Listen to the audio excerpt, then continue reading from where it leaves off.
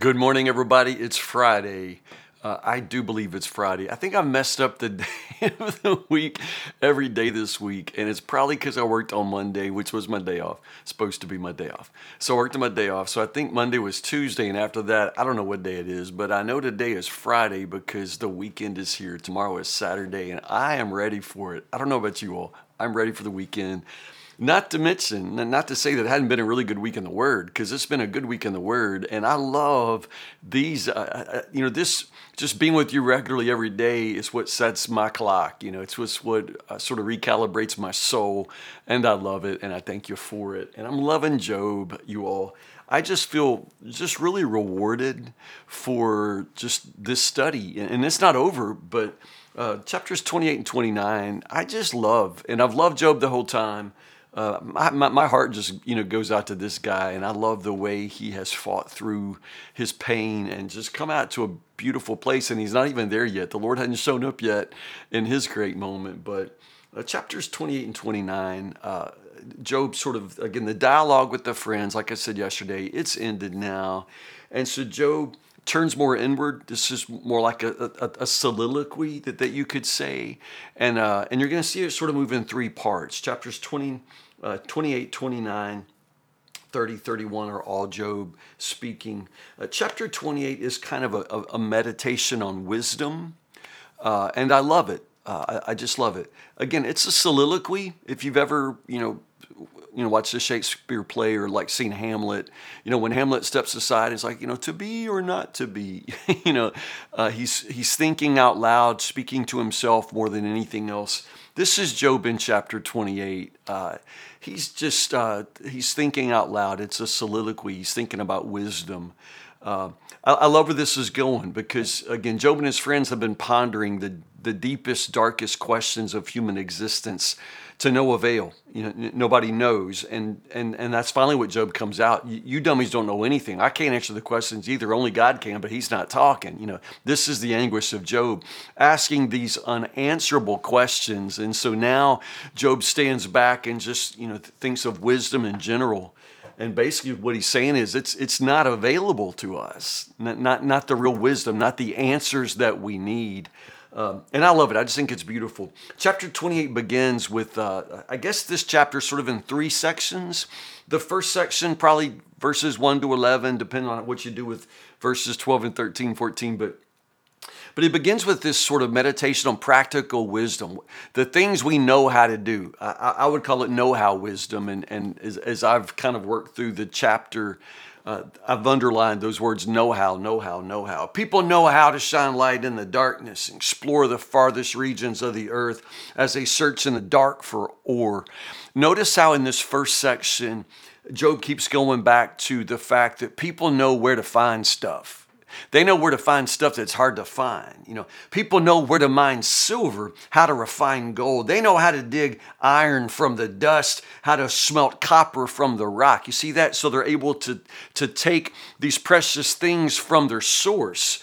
Iron from the earth, from the dust, copper from the rock. They know where to find silver and gold. So see, these are valuable things that have a source, and people know how to get them. People know where to find them. They know how to sink a mine shaft into the earth, far from where anybody lives. They descend on ropes and swing back and forth. Food is grown from the earth. Again, everything important to us, we know how to get it from its source. There are treasures no bird of prey can see, no falcon's eye observe, no wild animal has ever walked upon these treasures, but people know how, People know how to dig, people know how to mine, people know how to go after it and get it. You see that? So Job is sort of praising the wisdom that we have, and it's really pretty amazing. The know-how of people, what people can do. People know how to make an iPhone. People know how to, send out a broadcast, like I'm talking right now and you're hearing me right now, but I don't know where you are. We have people who watch and listen to 10 from Tim from all around the world. And I just think that's amazing, but I don't know how we do it. People are amazing and human wisdom is amazing. Let's just stop and say, wow, science, technology, man, people know how to do things. And I don't know how to do anything, but people do. And I love it. But then Job wraps up this first section of the practical wisdom. People know how to go get stuff from the source, but do people know where to find wisdom? Do we know the source of wisdom? I think the answer to that is no. We got iPhones and Wi-Fi and artificial intelligence, but we still don't know how to, come in from the garage and go talk to our teenage daughter. We know how to do all this stuff, but we still don't know how to, make a marriage last, There's so much that continues to escape us. Nobody knows where to find wisdom. It's not found among the living. It's not here, says the ocean. It's not here, says the sea. We can go to the bottom of the ocean and drill for oil, but we can't find wisdom, The next little section, it can't be mined. Wisdom can't be mined or found, I think, in that first section. The second section here, it can't be bought. And again, the refrain in the first section of the refrain was people know how. Now the refrain is it's worth more. It's worth more. It can't be bought. It's worth more than all the gold. It's worth more than coral and jasper. It's worth more than the purest gold. Wisdom is worth more. So again, a refrain there in verses 20, 21, and 22. Do people know where to find wisdom? Where can they find anything, any understanding, And then once more, it's hidden from the creatures. It's hidden from the eyes of all humanity. Even the sharp-eyed birds in the sky can't discover it. So again, wisdom, it can't be mined, it can't be found, it can't be bought. And then the final, verse here, the final section, God alone understands the way to wisdom. So if everything has its source, wisdom has its source in God and God alone. And I love this. The only path to true wisdom is the path that God marks out for your feet.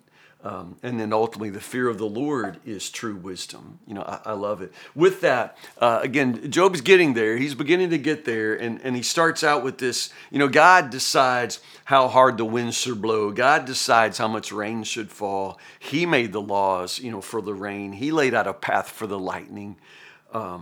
God knows what he's doing. Again, we're going to get there. God himself will show up and flatten Job with the complexity of everything that he knows and does. But Job gets a little bit of it right here. It's a whisper of wisdom. God knows what he's doing. Now, in the next 3 chapters of Job's soliloquy, just understand the structure. So step back with me and understand.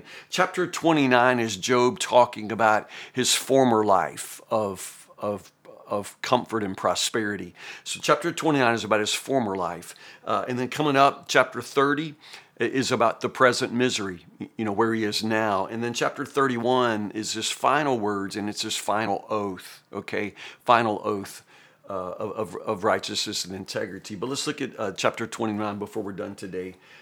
I long for the years gone by, Job says, when God took care of me.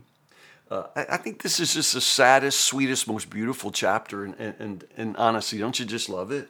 I long for the days when God lit up the way before me and I walked safely through the darkness. Now, to stop, remember that when Job first started talking back in, chapter 3, he's like, I curse the day I was born. I curse the day light ever shined upon my sorry, Job's not saying that anymore. And I've been trying to help you see as we read the way in which Job's getting stronger. Job's learning some things. He doesn't see it yet, but can't you see it? Because he's not saying, I curse the day I was born. I hate my life. I wish I'd have never been born. That's not what he's saying anymore. He says, man, I loved my life, And it's beautiful. Because in our pain, sometimes we just like, man, I hate it all. But no, it's not all. It's not all, worthless and meaningless. Some of it was really good. And now Job's able to go back and go, I loved walking in the light, and he's just not saying, I wish I'd never been born. He's going back and going, man, my life was good, And I just think there's something beautiful to it. Whereas Job at one point would have just thrown it all away, now he's going back through and saying, no, man, I want to hang on to some of this because it was good. I'm hanging on to the memory. If it's all gone, I still want to remember it as good,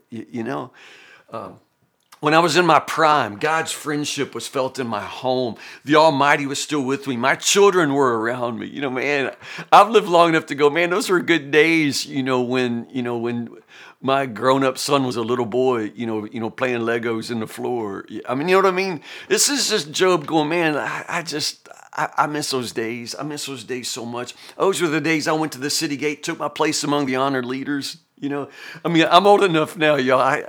I can remember, just sitting in being in a meeting with the Kentucky Baptist Convention or whatever, and I'm in my prime, and I'm just sitting there, and now I walk in, I'm the oldest guy in most of these rooms, just thinking, what happened to me? Where all these kids come from? Get them out of here. I mean, you know what I mean? Oh my goodness, those were the days. Those were the days. All who heard me praised me. All who saw me spoke well of me.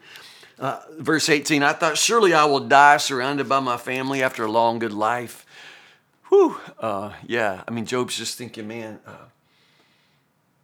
my life was just so good. It was just all so beautiful. Everyone listened to my advice, Now everybody's sitting around him, trying to give him advice. But Job just remembers the day. People longed for me to speak as they long for rain. They drank my words like a refreshing spring rain. Like a chief, I told him what I would do, and I lived like a king among his troops and comforted those who mourned. This is Job sitting in ashes, scraping his own scab, saying, man, I just remember when I used to comfort people, Yeah, you ever laid in the hospital bed thinking, I used to visit people in the hospital, and here I am in the hospital. That's just Job. He just recognizes, man, how everything changed, how everything turned around. And I didn't see this coming, but man, I remember my life as it was, and I remember it good. Like I say, Job isn't as far as he's going to get by the end of this, but he's come a long way.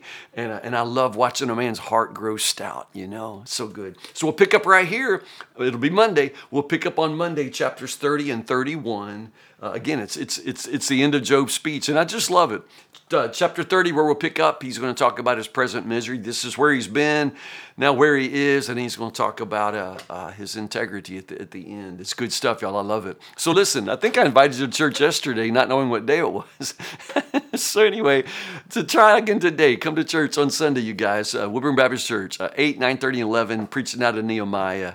I'd love to see you in person if you're not worshiping with me in person. Otherwise, I will see you Monday, 10 o'clock, Lord willing, for 10 with Tim. I love you guys so much. Have a good weekend.